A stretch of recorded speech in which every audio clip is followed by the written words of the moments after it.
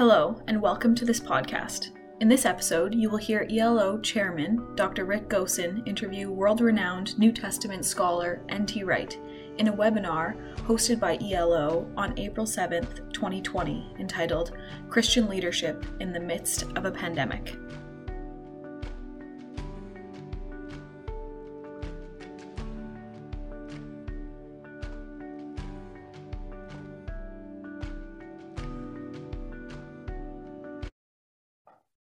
Hello, my name is Rick Gosen. I'm chairman of Entrepreneurial Leaders Organization. Welcome to this webinar with N.T. Wright on Christian leadership in the midst of a pandemic.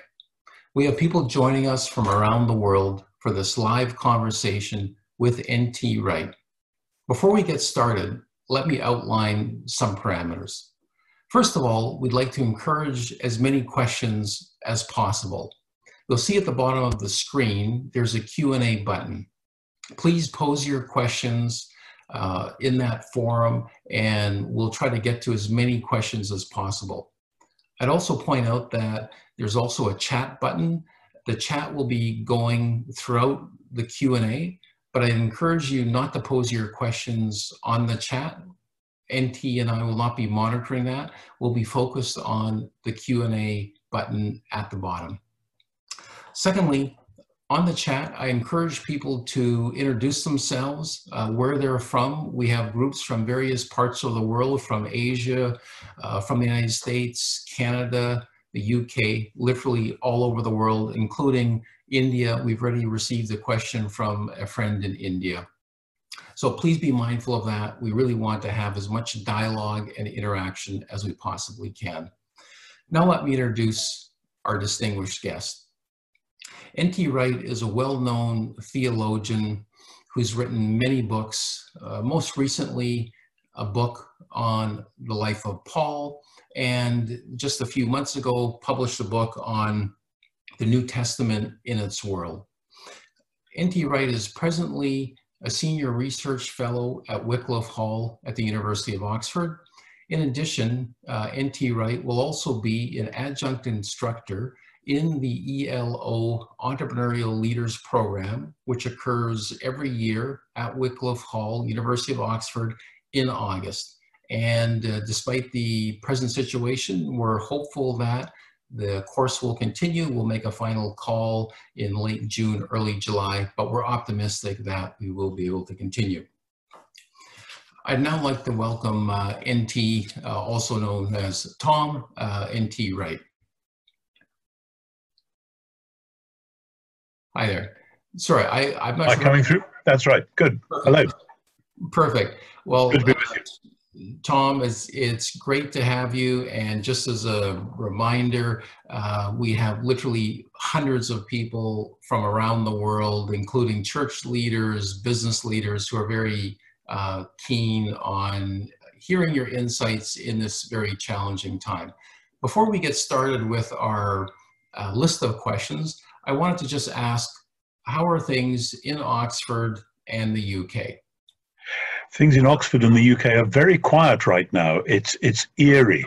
It's very strange. We are allowed in the UK to go for brief exercise each day.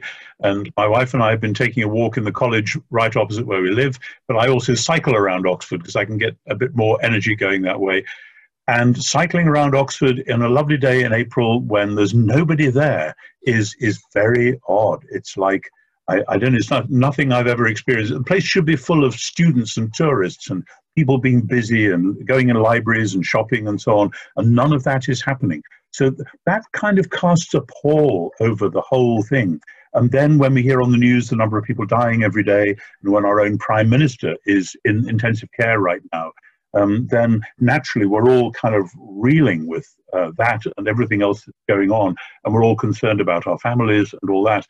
I read on the news just now that the seismologists are saying that they can tell that nobody is moving about in Britain. The earth is not quaking in the normal way that it does with human movement. That's an extraordinary situation.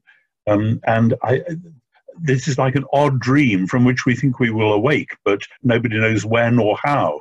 So it's very strange is the answer, and quite concerning and quite depressing, really, in a way.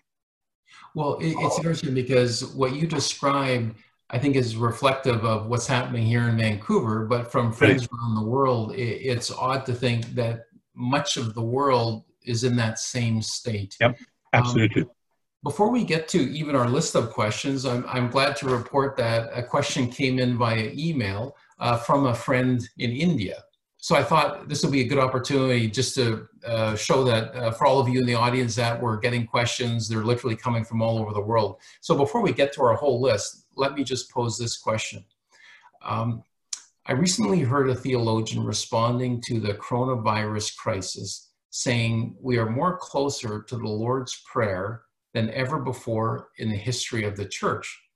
In particular, the reference was made to meaningfully praying, "Give us today our daily bread." In the current economic scenario in a country such as India, should the church leaders take this route of spiritual transcendental response, or should it be more a practical response where leaders take initiative for a collection, mobilizing funds, following Paul's pattern, what he did for the Jerusalem church? So how do you think we should? Well, it seems to me there has to be a holistic response, and not all parts of the church can do the same things as one another, both in the same city, but also in the country and worldwide. And it seems to me this is where, and I suspect we'll come back to this several times, it's a call for wisdom. And in the Bible, wisdom doesn't mean just knowing everything. It means having the insight to know what you can do and should do. And perhaps that also includes knowing what you can't do and shouldn't try to do. And I think that's why we need coordinated efforts. And I know that in many places, certainly in the UK, the churches locally and in regions are coordinating or helping to coordinate efforts, particularly for people who can't get out to the shops, who are stuck at home, and who need somebody to help bring them food and so on, or people who are living by themselves, particularly old people, who need somebody just to phone on a regular basis and check up on them, and so on. Now, does this count as daily bread in the physical sense or in the spiritual sense? Actually, I don't like that distinction. It seems to me in God's good world, those two are meant to run together. The heavenly and the earthly are meant to belong together. We'll come back to that as well, I'm sure. And so I want to say, yes, it is a time to be praying the Lord's Prayer. Every day is a time to be praying the Lord's Prayer in good times and in bad. And if this particular moment highlights certain features of that, well, maybe we needed to catch up with that. And are there examples, especially with your studies, research, publications, where we can refer back to the early church, which was a community that responded, that were among the people at the forefront of responding to those in need? Yes, I was reflecting on this because, as you mentioned, I wrote recently a book on the life of Paul, and I'm actually writing a commentary on the letter to the Galatians right now as we speak. And when the church in Antioch hears, and this is in Acts 11, that a prophet stands up and says there's going to be a famine right across our bit of the world. And Luke says that happened in the time of Claudius. It's in probably the mid-40s of the first century. And there was another one later on as well in the 50s. The church doesn't say, oh, we've got to figure out what we learn about God from this horrible event. The church says, right, that lot down the road, we know that they're poor, we know that they're being persecuted, they're in need, we can do something to help, let's get on with it. And it seems to me, instead of trying to get some grand theory about what God may be doing on a kind of a cosmic sense with all of this, it's a very hands-on thing. Okay, here's Paul, here's Barnabas, here's Titus, here's the cash. Off you go to Jerusalem and make sure you deliver the money. And of course, a lot of things come out of that, but that instant practical response is where it's at. And so often in the Bible, when extraordinary and often very frightening and unpleasant things happen, Jesus himself says in Matthew 24 and parallels, yeah, wars and rumors of wars and famines and earthquakes, but this doesn't necessarily mean that you can read off the purpose of God from those events. Rather, it's a call to patience, a call to faith, a call to hope, a call to get on and do what you are called to do today and tomorrow, rather than come up with your grand theory of how it all fits together. That's God's job. Well, and that's a good segue into the next question. How do we live our calling in the midst of these circumstances? So people may look at what's happening and think, this is throwing me off my game, but in reality, is this an opportunity simply to live our calling? Yes, it seems to me that all sorts of events happen in our lives which nudge us back to what we should be doing anyway. And if we were really on the ball all the time, then we wouldn't actually need these nudges, but we all do drift off this way and that, and things are needed to call us back. I would differentiate between that ordinary sense that God wants to say, hang on, catch up, get with the game here, and this present moment, which is a global matter, the like of which has not occurred in my lifetime and perhaps never has occurred. Because we live in an age of mass communication, we know at the touch of a button what's going on the other side of the world and so on. And we can see that we are all in this together. And it's not like a war where you might hear odd rumors of battles the other side of the world, but you don't quite know what's going on. We really do know a great deal of what's going on. And in that context, this is a call, as I said in an article recently, to lament.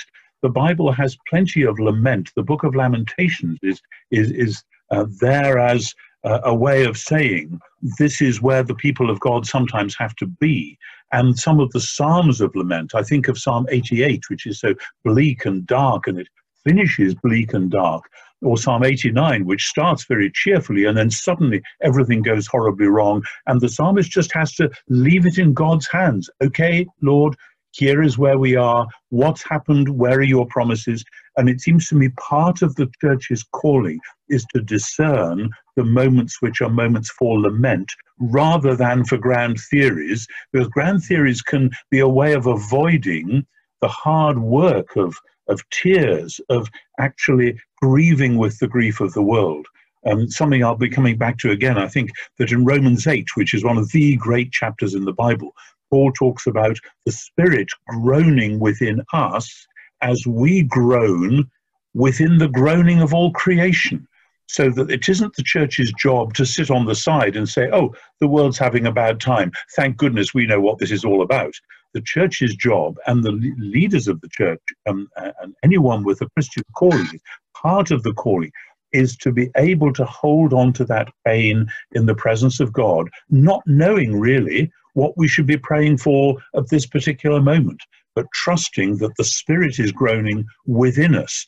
And Paul says, when this happens, we are being formed in the pattern of Christ. And that, it seems to me, is a very profound analysis.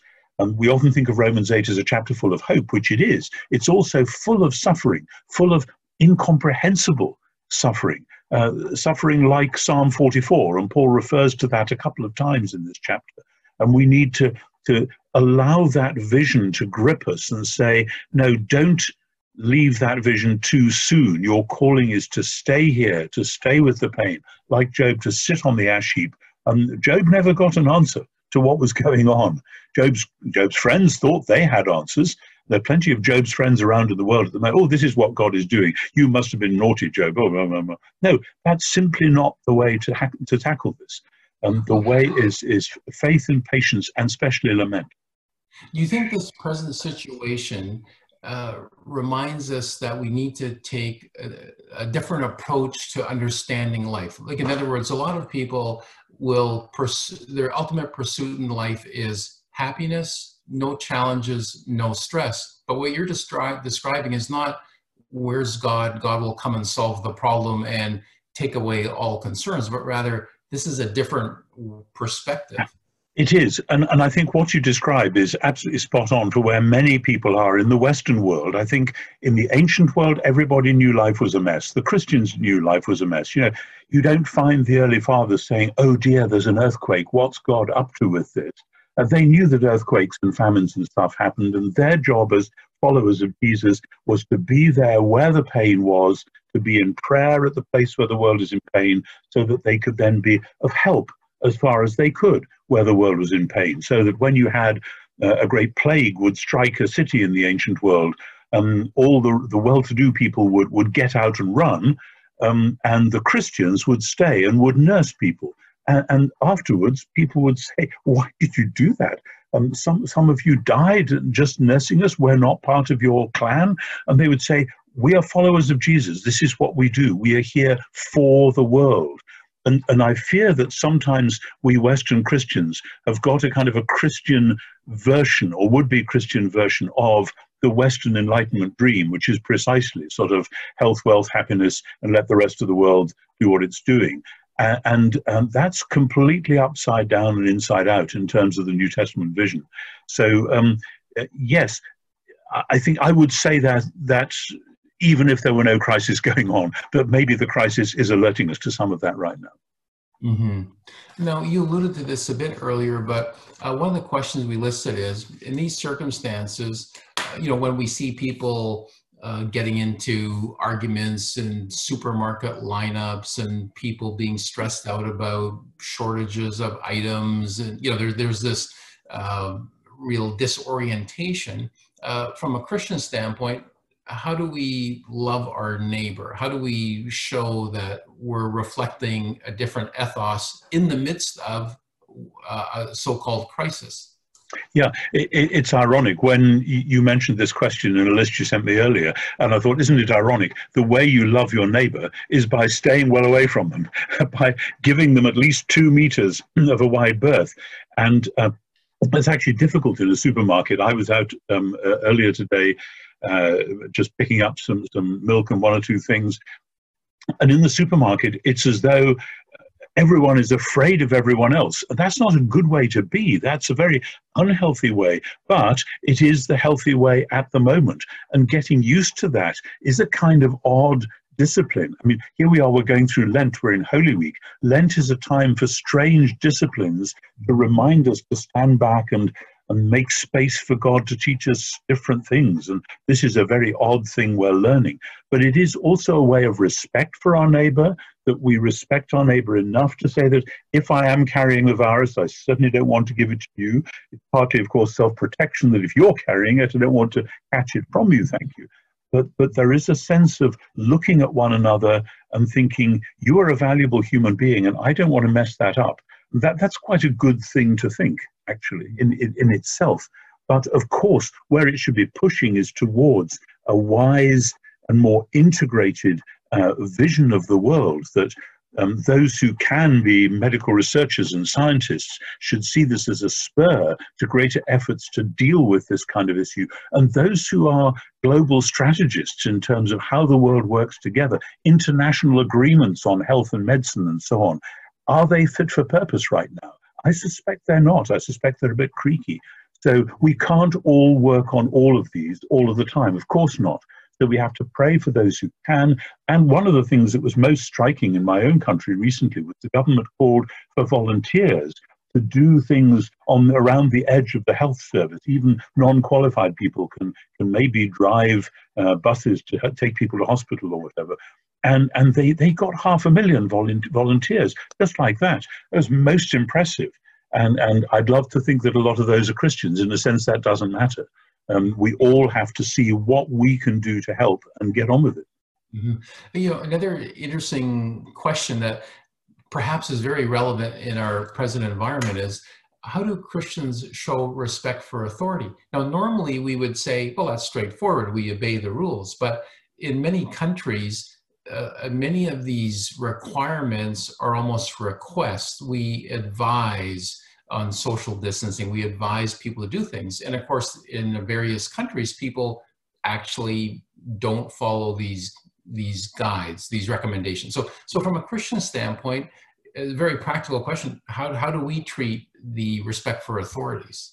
Yes, it seems to me that when there's a crisis, then you do need to ramp up the respect for authorities a bit, as in wartime. If the authorities are saying there's a war on, you've all got to black out your houses because there are bombers coming over, whatever, then you do what you're told, because there's a sense of we're all in this together. Now, Fortunately, this is a kind of a war, but we're all human beings on the planet are all, in theory at least, on the same side in this war, which is a kind of a sigh of relief. The thought, I've never been through a war myself, and the thought of that there might be malevolent humans out there out to get me is a very scary thought. It's bad enough having a malevolent virus. So then respect for authority is a way of saying, I can't see the whole picture.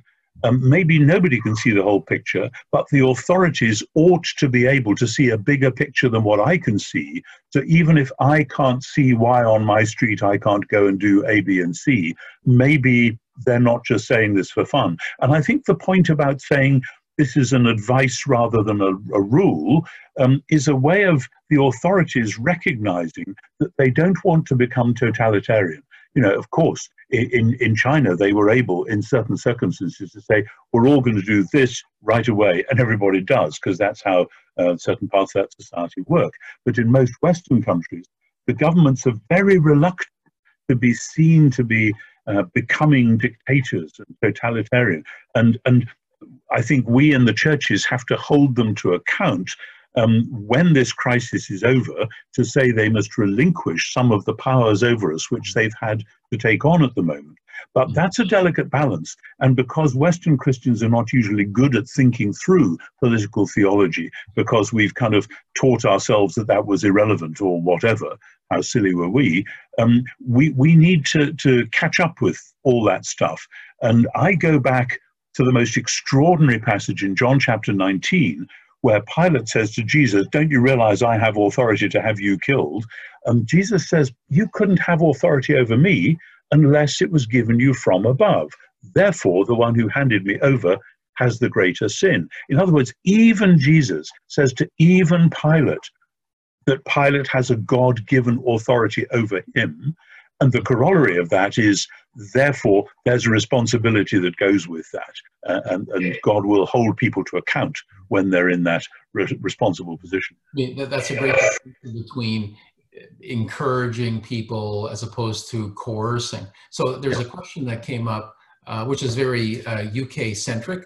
The Queen delivered a message. So what was if you can summarize for people who aren't familiar with the message the Queen gave, like what was the message and then the purpose of it, so to speak? Yes, I think, people have been saying in the newspapers and so on for a week or two that actually the Queen should address this question. Well, the Queen doesn't like to get bounced into just a knee-jerk reaction. And she'd taken her time, and Prince Charles had given a message a few days earlier, but she obviously felt that the time had come. And I think it's only the fourth time in her reign, which is over 60 years now, when she's felt it her obligation to say something like that. And it was a very well-crafted piece. And it's extraordinary. This lady is 93 or something, and it came over very clearly. And it was a message of encouragement, but not in a trivial sense. It was a way of saying, we are a people who care for one another. We are a people who muddle through and get by and who look out for one another. And let's carry on being that sort of people. And together we will get through. The Queen is herself a woman of great Christian faith, and that is widely known, and she has spoken about that in public. And I had a sense of a kind of a gritty determination, not to be beaten by this, not to be cowed by this, but not to be flippant or casual either, and just to say, okay, this is who we are as a nation. We think in a certain way together. Let's just do that and carry on and help out, and we'll get through. And my wife and I sat there and both found it quite moving, actually. I think a lot of people did. I know kings and queens are not everybody's cup of tea, but actually she did what a head of state ought to do. Mm-hmm. And then in the midst of this type of situation, I think for Christians, there's an onus on let's say getting good information and having a sound analysis of things. So as an example, there's a question, the virus apparently started in China, which I guess is a fact. It's apparently started in Wuhan in a wet market. In certain countries, there's been this quite a leap to say that somehow it's people from China who have created a problem, therefore it gives rise to certain negative behavior towards them. So from a Christian standpoint, the question be, how do we take a different approach? How do we become this voice of, I think in our world, in the midst of a crisis, how do we bring people together, not look for ways to push people apart? That's really, really important. And I mean, I think one of the things we've seen in Britain, certainly, is that there are certain people in public who have seized upon this crisis as a way of tightening their own political rhetoric. This shows that this government was not doing what it should have done 5 years ago, and I made a speech in Parliament and said they should do it, and they didn't do it. In other words, somebody grandstanding off the present crisis to make the point that they would have wanted to make anyway. That doesn't ring very well. I mean, there may be truth in that. There may be sooner or later inquiries and recriminations, but right now is not the time for that. Right now is the time for hanging in there, for holding together. And when it comes to saying, oh, look at the Chinese, they didn't control the way their markets work, whatever, that may or may not be so. I simply don't know. I'm not an expert on that, and no doubt they too will have inquiries. But I do note that, for instance, nearly 20 years ago in my country, we had a cattle epidemic, the foot and mouth disease. What happens then is that cows and sheep and pigs can get this, and then the only way that they seem to be able to manage an epidemic like that is to cull thousands and thousands of animals on farms who are perfectly healthy, but in order to create a safe zone, as it were, and also to put a lockdown on movement of stock, which is devastatingly bad for the farming community. Now, that particular foot and mouth outbreak started with a leak from a government research laboratory somewhere in the south of England. The government never paid up as a result of that. But then you can go around the world and say, well, actually, let's not be too quick to point the finger at the Chinese, because actually we live in a very complicated world and we all make mistakes. And every country has made mistakes of its own. And the important thing is not to say, oh, it was their fault, but to say, okay, let's now take stock, learn from this, move on. And when the hue and cry has turned down, then, as I say, maybe we need better international health protocols, and we need to find ways of signing up to them and staying signed up. But also we need to invest far more in medical research, etc. And I'm thinking, think back to the Iraq War. What a crazy thing. We spent billions and billions on smart bombs that would go zooming down people's streets and kill people, and often civilians. Well, how crazy. We need to be finding ways of actually making people better, not smashing them up. I know that's naive. I know that sooner or later you may say we have to have defense systems, etc. But we haven't got a great track record, we in the West, and it's not the time for pointing the finger at others. Mm-hmm. Well, one of the questions related to the nature of community is quite interesting that in the midst of a pandemic, we talk about social isolation. Well, people who aren't part of a community would be suffering more. So from a Christian standpoint, is this an opportunity to demonstrate the nature of Christian community, church community, as something that in our disconnected society, the mainstream is not actually that familiar with? Sure, that's absolutely right. And in my country still, though I think even more in America and Canada and so on, religion, as it's called, has been downgraded to the status of a private hobby, so that if you want to see a bit of religious news, it'll be on the page in the newspaper where you have a report on a chess match or a gardening column or something like that. This is something that some funny people do at weekends. And maybe this is a time for the church actually to be the church in new ways. Of course, that's harder now. We can't meet together. All our churches and chapels in Britain are locked. Oxford, where I live, has more churches and chapels per 100 yards than anywhere else probably in the country, and you can't get into any of them. So where are we going to meet? And we meet online. Thank God that we have the internet, where you can have live stream services, where you can have live stream Bible studies, etc., etc. But out of that, there needs to grow, and is growing as we speak, fellowships of people who are saying, now, you people live in that part of town, how's it going there? Are you working with the unemployed? Are you working with the local social services to make sure people have food, make sure somebody's collecting their medications from the drugstore, etc., etc.? So when the church is being the church, see, the church has often, in my country, been the ones who've led the way with food banks. And that's certainly going on now. And people take note of that. They say, isn't it strange? It's the churches who are running these things. And the answer is, well, of course it is. We, the church, have been in the business of helping the poor and of medicine and of education right from the start. We were doing that long before any state or government ever thought they should. It's part of the church's calling. Well, there's one question which relates to that. The question was about how the business community, they're lending assistance, but often it's to some degree self-serving. You know, we'll stay open, we'll keep selling our wares, we'll do things, but the branding's part of it. So is this an opportunity for the church to give and serve in a way defined by the church, which is serving without expecting anything in return?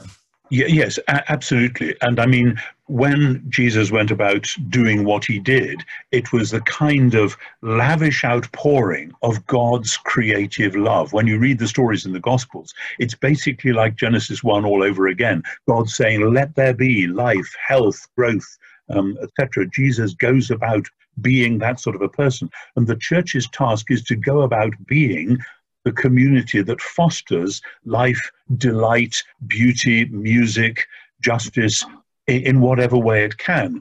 And when that happens, the church simply smiles and says, thank you, Lord, that's a great project going on there, without saying, oh, we've got to have our name up in lights all the time.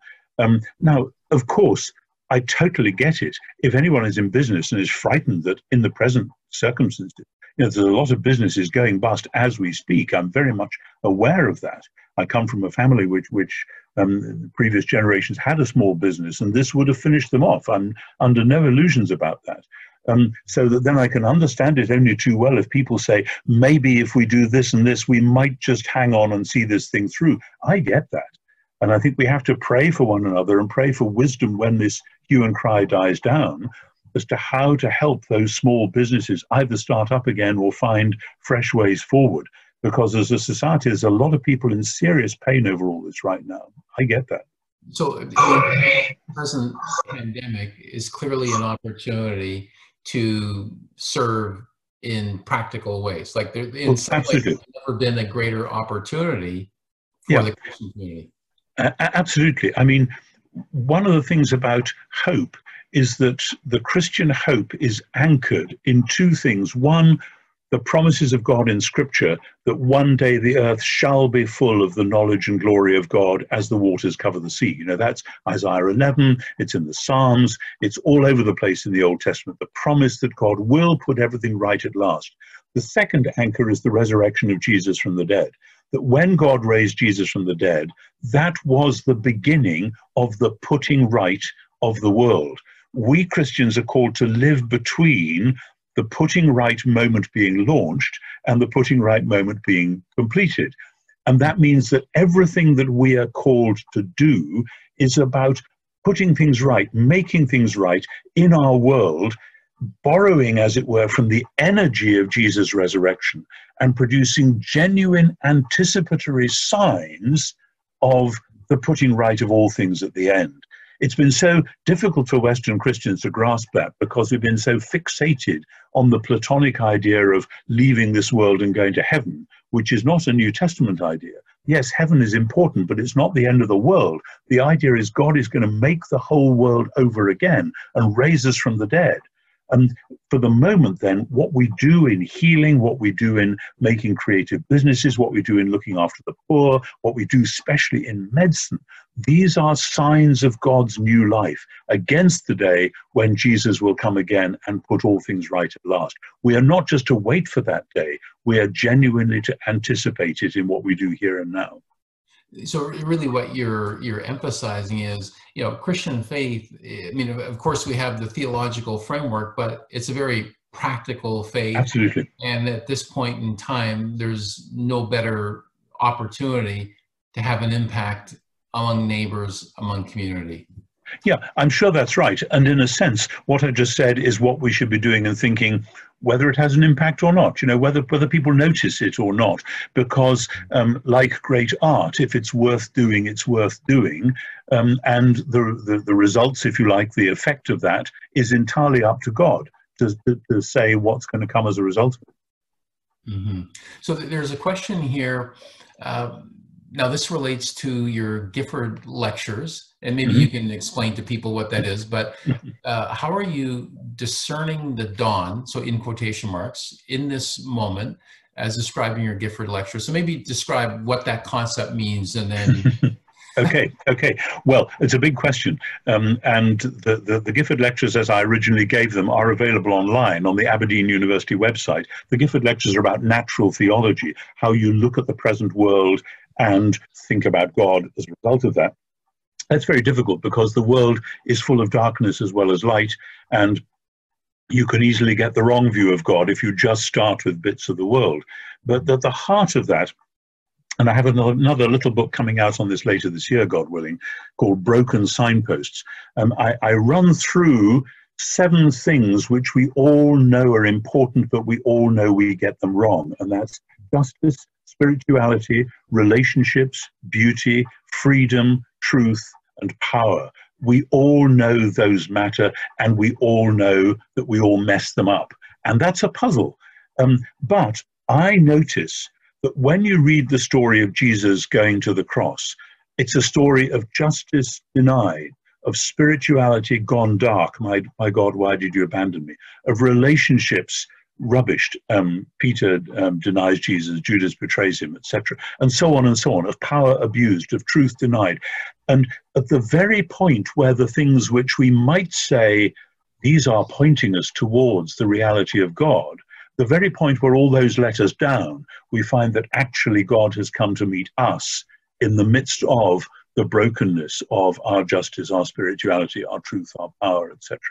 I find that one of the explanations for me as to why the message of the cross carries the power that it does. It's not just that we have a theory of how atonement works, though we may do. It's rather that people seem to know in their bones that when you think about this story, it holds together and makes sense of the other puzzles and problems and pains that we have in our lives and in the world. Now, that's really at the heart of the argument of my book. The book is called History and Eschatology, was published last year, and it's quite a technical book in some ways, though I hope I've written it in such a way that, quote, ordinary people, unquote, will be able to understand it too. History and Eschatology. But it's really about saying, if you put Jesus in the middle of the picture of what's going on in the world and its pains and its puzzles, then actually it's not a matter of saying, forget the world and look at Jesus. It's a matter of seeing in Jesus the God of creation coming into the place where the world is at pain and somehow taking the brokenness of the world on himself. And then the message of the resurrection is of a world put right and of even the way we know things put right. And I find that profoundly hopeful. And that's actually an absolutely key issue, because when non-believers and even believers look at the pandemic, do they say, well, God is in control of things, so God caused this, but then what's the purpose behind it? And there's always this balance, especially in the mainstream, whenever something happens that then people, in a sense, who don't believe in God seem to blame God for things.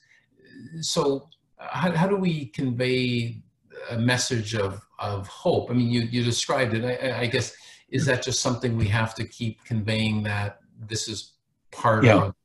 One of the crucial things here is to recognize why we think the way we think about these issues. And so much of the Western world is conditioned by the 17th and 18th and 19th centuries in the Western world, particularly the movement we call the Enlightenment, and not least kind of Newtonian physics, in which everything works the way that clocks work. You may even hear one of my clocks ticking in the background as we speak. And the idea then is that if there is a God, and this is where the movement called deism came from, God is sort of sitting upstairs and he's the celestial CEO. He's the one who's in charge. So that if something really bad happens, well, God must have meant it. You know, when the Lisbon earthquake happened in 1755, and it was on All Saints' Day, and all the churches collapsed, and they were full of worshippers. And Voltaire, the great French philosophe, said, now what's all this about everything being for the best in a perfect world, etc.? What was your God up to in that? And the wise Christians in the middle of that didn't rush to judgment, didn't jump on the bandwagon of saying, oh, they must have been specially wicked in some way. That's like Job's comforters. The right response to that event always was and is, as I've said before, lament, and then the prayer of unknowing. Paul says, we do not know what to pray for as we should, but the Spirit groans within us with inarticulate groanings. And if even the Holy Spirit can be inarticulate when faced with the pain and tragedy of the world, then, and if you're a Trinitarian Christian, this means that God himself, I say this reverently, doesn't know what to say in the midst of this pain. God did not want to make a world full of tragedy and pain and sorrow and suffering. But the sort of God that God is, if I can put it like that, is not a God who sits upstairs and pulls the strings like a puppet master. He's a God who always wanted to be part of his own creation and its life. And when creation and the humans rebelled against him, God didn't say, okay, we'll scrub that. God found the way to come himself in the person of his Son to be at the center and heart of that suffering. So that it isn't the case that we first think about God and what God is doing and then fit Jesus into that. Rather, the whole New Testament is written to say, we look at Jesus first, and I think of Jesus weeping at the tomb of his friend, or Jesus in the Garden of Gethsemane saying, isn't there another way? This is somehow what it means for the one true God to become incarnate.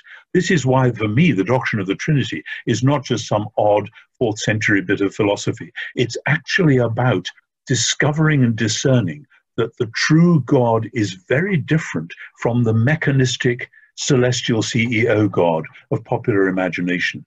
And I think this is a call, therefore, for us who wrestle with these issues biblically and theologically, actually to be more articulate about them, to help worshippers and to help people outside the church realize that maybe we've got some things distorted in the way that we Western Christians have been lining things up. Well, that's a great segue into the next question I was going to ask, which relates to, what are the spiritual lessons that individuals can learn from this situation? Like a simple thing, is it the value of community, the value of the faith, the value of having a means to make sense of life?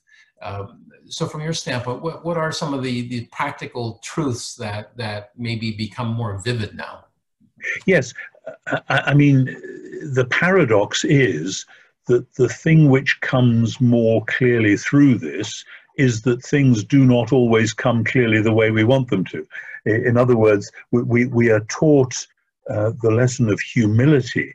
And again, the book of Job comes to mind, that Job's comforters rush in with their explanations. And at the end of it, they are banished. That was not the point. And the book of Job remains very puzzling. And I think there's an important reason why it's there in Scripture. And it doesn't get easily answered in the New Testament either, because in the New Testament, there are so many places where when we read with kind of three-dimensional human wisdom, we say, well, this is really puzzling. In Acts chapter 12, a wonderful chapter, at the beginning of that, James, the brother of John, gets killed by Herod. He sends an executioner to kill him with the sword. And we think, oh dear, how tragic. And at the end of the chapter, Peter is in prison and he's going to be killed as well. But the church is praying for him and an angel comes and gets him out of jail free. And there he is. Now, if I was James's mother, I wouldn't like Acts chapter 12 very much. How come Peter got out and my boy didn't? And I think one of the things we see in Acts is there is not always an easy resolution. Or think of Paul and on the boat, on the shipwreck and so on. Eventually, yes, it works out. But there were many points along that journey where everyone despaired, when nobody knew what was going to happen next, and when it had all gone horribly wrong. And they had to live with that horror for quite some time before God did a new thing. And then, I mean, I'm a historian of the ancient Jewish world, and I often think about the fact that for 400 years after the Babylonian exile, the Jews went on praying, they went on praying the Psalms, they went on reading their scriptures and saying, how long, O Lord, how long do we have to wait for you to come back and do what we know you promised to do? 400 years is a long time. And out of that, there is a great wisdom born, which is to say, you tell the story, you sing the Psalms, you say the prayers, you hang in there in the dark, and you trust. And that learning how to go on singing the Psalms in the dark, if you like. That's the lesson of Holy Week, which is where we are right now. And if this crisis forces us to do that all the more, then so be it. Right. And of course, Holy Week is coming up, and we have a number of leaders who are listening in from around the world. And so let's think first about church leaders. So for pastors, leaders of churches who are listening in now, they have to communicate with their congregations, presumably online. But what would be a message, especially in that leadership position, that they can share with the congregations? Yeah, it seems to me that as we make our way to the foot of the cross, in my tradition, some churches actually do that literally. They have a big wooden cross in church and people come in procession to it. One of the things which people sometimes do is quite literally to write down on a piece of paper the things which are bothering you in your community at this time, and come and simply pin them or stick them onto the cross, not in order to get easy resolution, but just in order vividly to symbolize the fact that God has in Christ come into our midst to take the pain of the world upon himself. And part of the thing about Good Friday is that the disciples were not hanging around on Good Friday evening saying, well, that was very nasty, but thank goodness it's all going to be better in a couple of days. As far as they were concerned, that was the end of the world. That was the end of everything. They were going to be lucky if they got out of Jerusalem alive. And they just had to hold on to that pain. And it seems to me helping our congregations into, if you like, the Holy Saturday moment, the moment between Good Friday and Easter, where we really don't know what's going to come next, and feeling the pain, but believing that somehow God has come to be with us in the middle of that pain. That is absolutely central. I had to do that a few years ago with one of the communities in the diocese where I was bishop, which had suffered terribly from the failure of the mining communities because of the miners' strike and so on. And there was a high unemployment and all the signs of social disorder, of child abuse and drug abuse and deprivation and poverty and so on. And taking services during Holy Week from Palm Sunday through to Good Friday in that church in the middle of that community taught me a lot of lessons, listening to the voices in the community, just about, here is this pain. I do not have the instant solution. I can't come in and say, okay, we'll solve that. Here's a nice program which will get us out of this. You have to live with the pain, bring it into the presence of God, and hold on to it there and leave it as God's problem ultimately, like Good Friday was, for God to deal with in God's way. When we do that, we may find that gradually, or perhaps suddenly, new Easter solutions may occur, but we have to be faithful and humble enough to stay in the dark. In the article I wrote a couple of weeks ago for Time magazine, I quoted a poem of T.S. Eliot, wait without hope, for hope would be hope for the wrong thing. That's a very profound insight of Eliot's, written in the middle of the Second World War, that, by the way. In my church, we have a prayer which is that God will teach us to love what he commands and desire what he promises. And so much of modern Western world wants to tell God to command what we already desire and to promise what we already love. And it's the reorientation of our desires and loves that's the really tough thing. And I think that's part of what Good Friday is all about. Mm-hmm. I just point out to everyone who's listening and participating that we have approximately 9 minutes left. I've been trying to process some of the questions here. If you have any final questions, just put them on the Q&A. We've gotten through a number of them, but we'll get through as many as we can in the last few minutes. So along the lines of what you were speaking about in the previous question, in response to the previous question, how do Christian business leaders have an impact? You know, there's a lot of, it's of course not just physical pain and suffering, but the economic hardship. So how can Christian business leaders who may have thousands and, you know, handful, tens, thousands of employees, what message, whether through their actions or words, can they convey to people? It's really tough, this, and I am not a businessman. As I say, I come from a family of small businessmen, but I never went that route, and so I wouldn't dare to tell them necessarily how they should go about the detail of any of that. But there are no doubt many things that you have to do in business, which, as C.S. Lewis said about boiling an egg, the process of boiling an egg is the same whether you're a Christian or a pagan. You may do it for other motives, but likewise the process of running a tight ship, of being a good businessman, is basically the same, and it demands, of course, honesty and integrity and care. And particularly, I think we have learned, I hope we have learned or are learning, that care for every member of the team is absolutely vital. It's interesting, it's one of the things which I think they learn in the military. If you're going to be an officer in the military, you learn that you lead by serving, that you have to get to know every member of your squad, the lowliest, the scruffiest, the people from the worst kind of backgrounds. You have to care for them, and they have to know deep down that you care for them and for their families and so on. Because when you say, right, we are now going to do this really tough thing, they will come with you if they know you care for them. And I think we in the church leadership, that's part of it as well. But in the business, the leaders have to be known as people who have got to know everybody in the organization, not lording it over them. Of course, the model of God in Scripture is exactly this. God is hands-on, getting his hands dirty God. God comes and is with his people, etc. And God delegates to people specific tasks which God wants them to enjoy doing for his purposes. And so there are models there. But out of all of that, it seems to me business is conditioned by so many things which are out of anybody's control. Global economic issues, the price of oil, whatever it is. And so if a business, quote, fails, unquote, that doesn't necessarily mean, oh, the Christian who was running it wasn't a very good Christian or wasn't a very good business person or whatever. It may just mean, no, actually we're in this world and sometimes this kind of thing happens.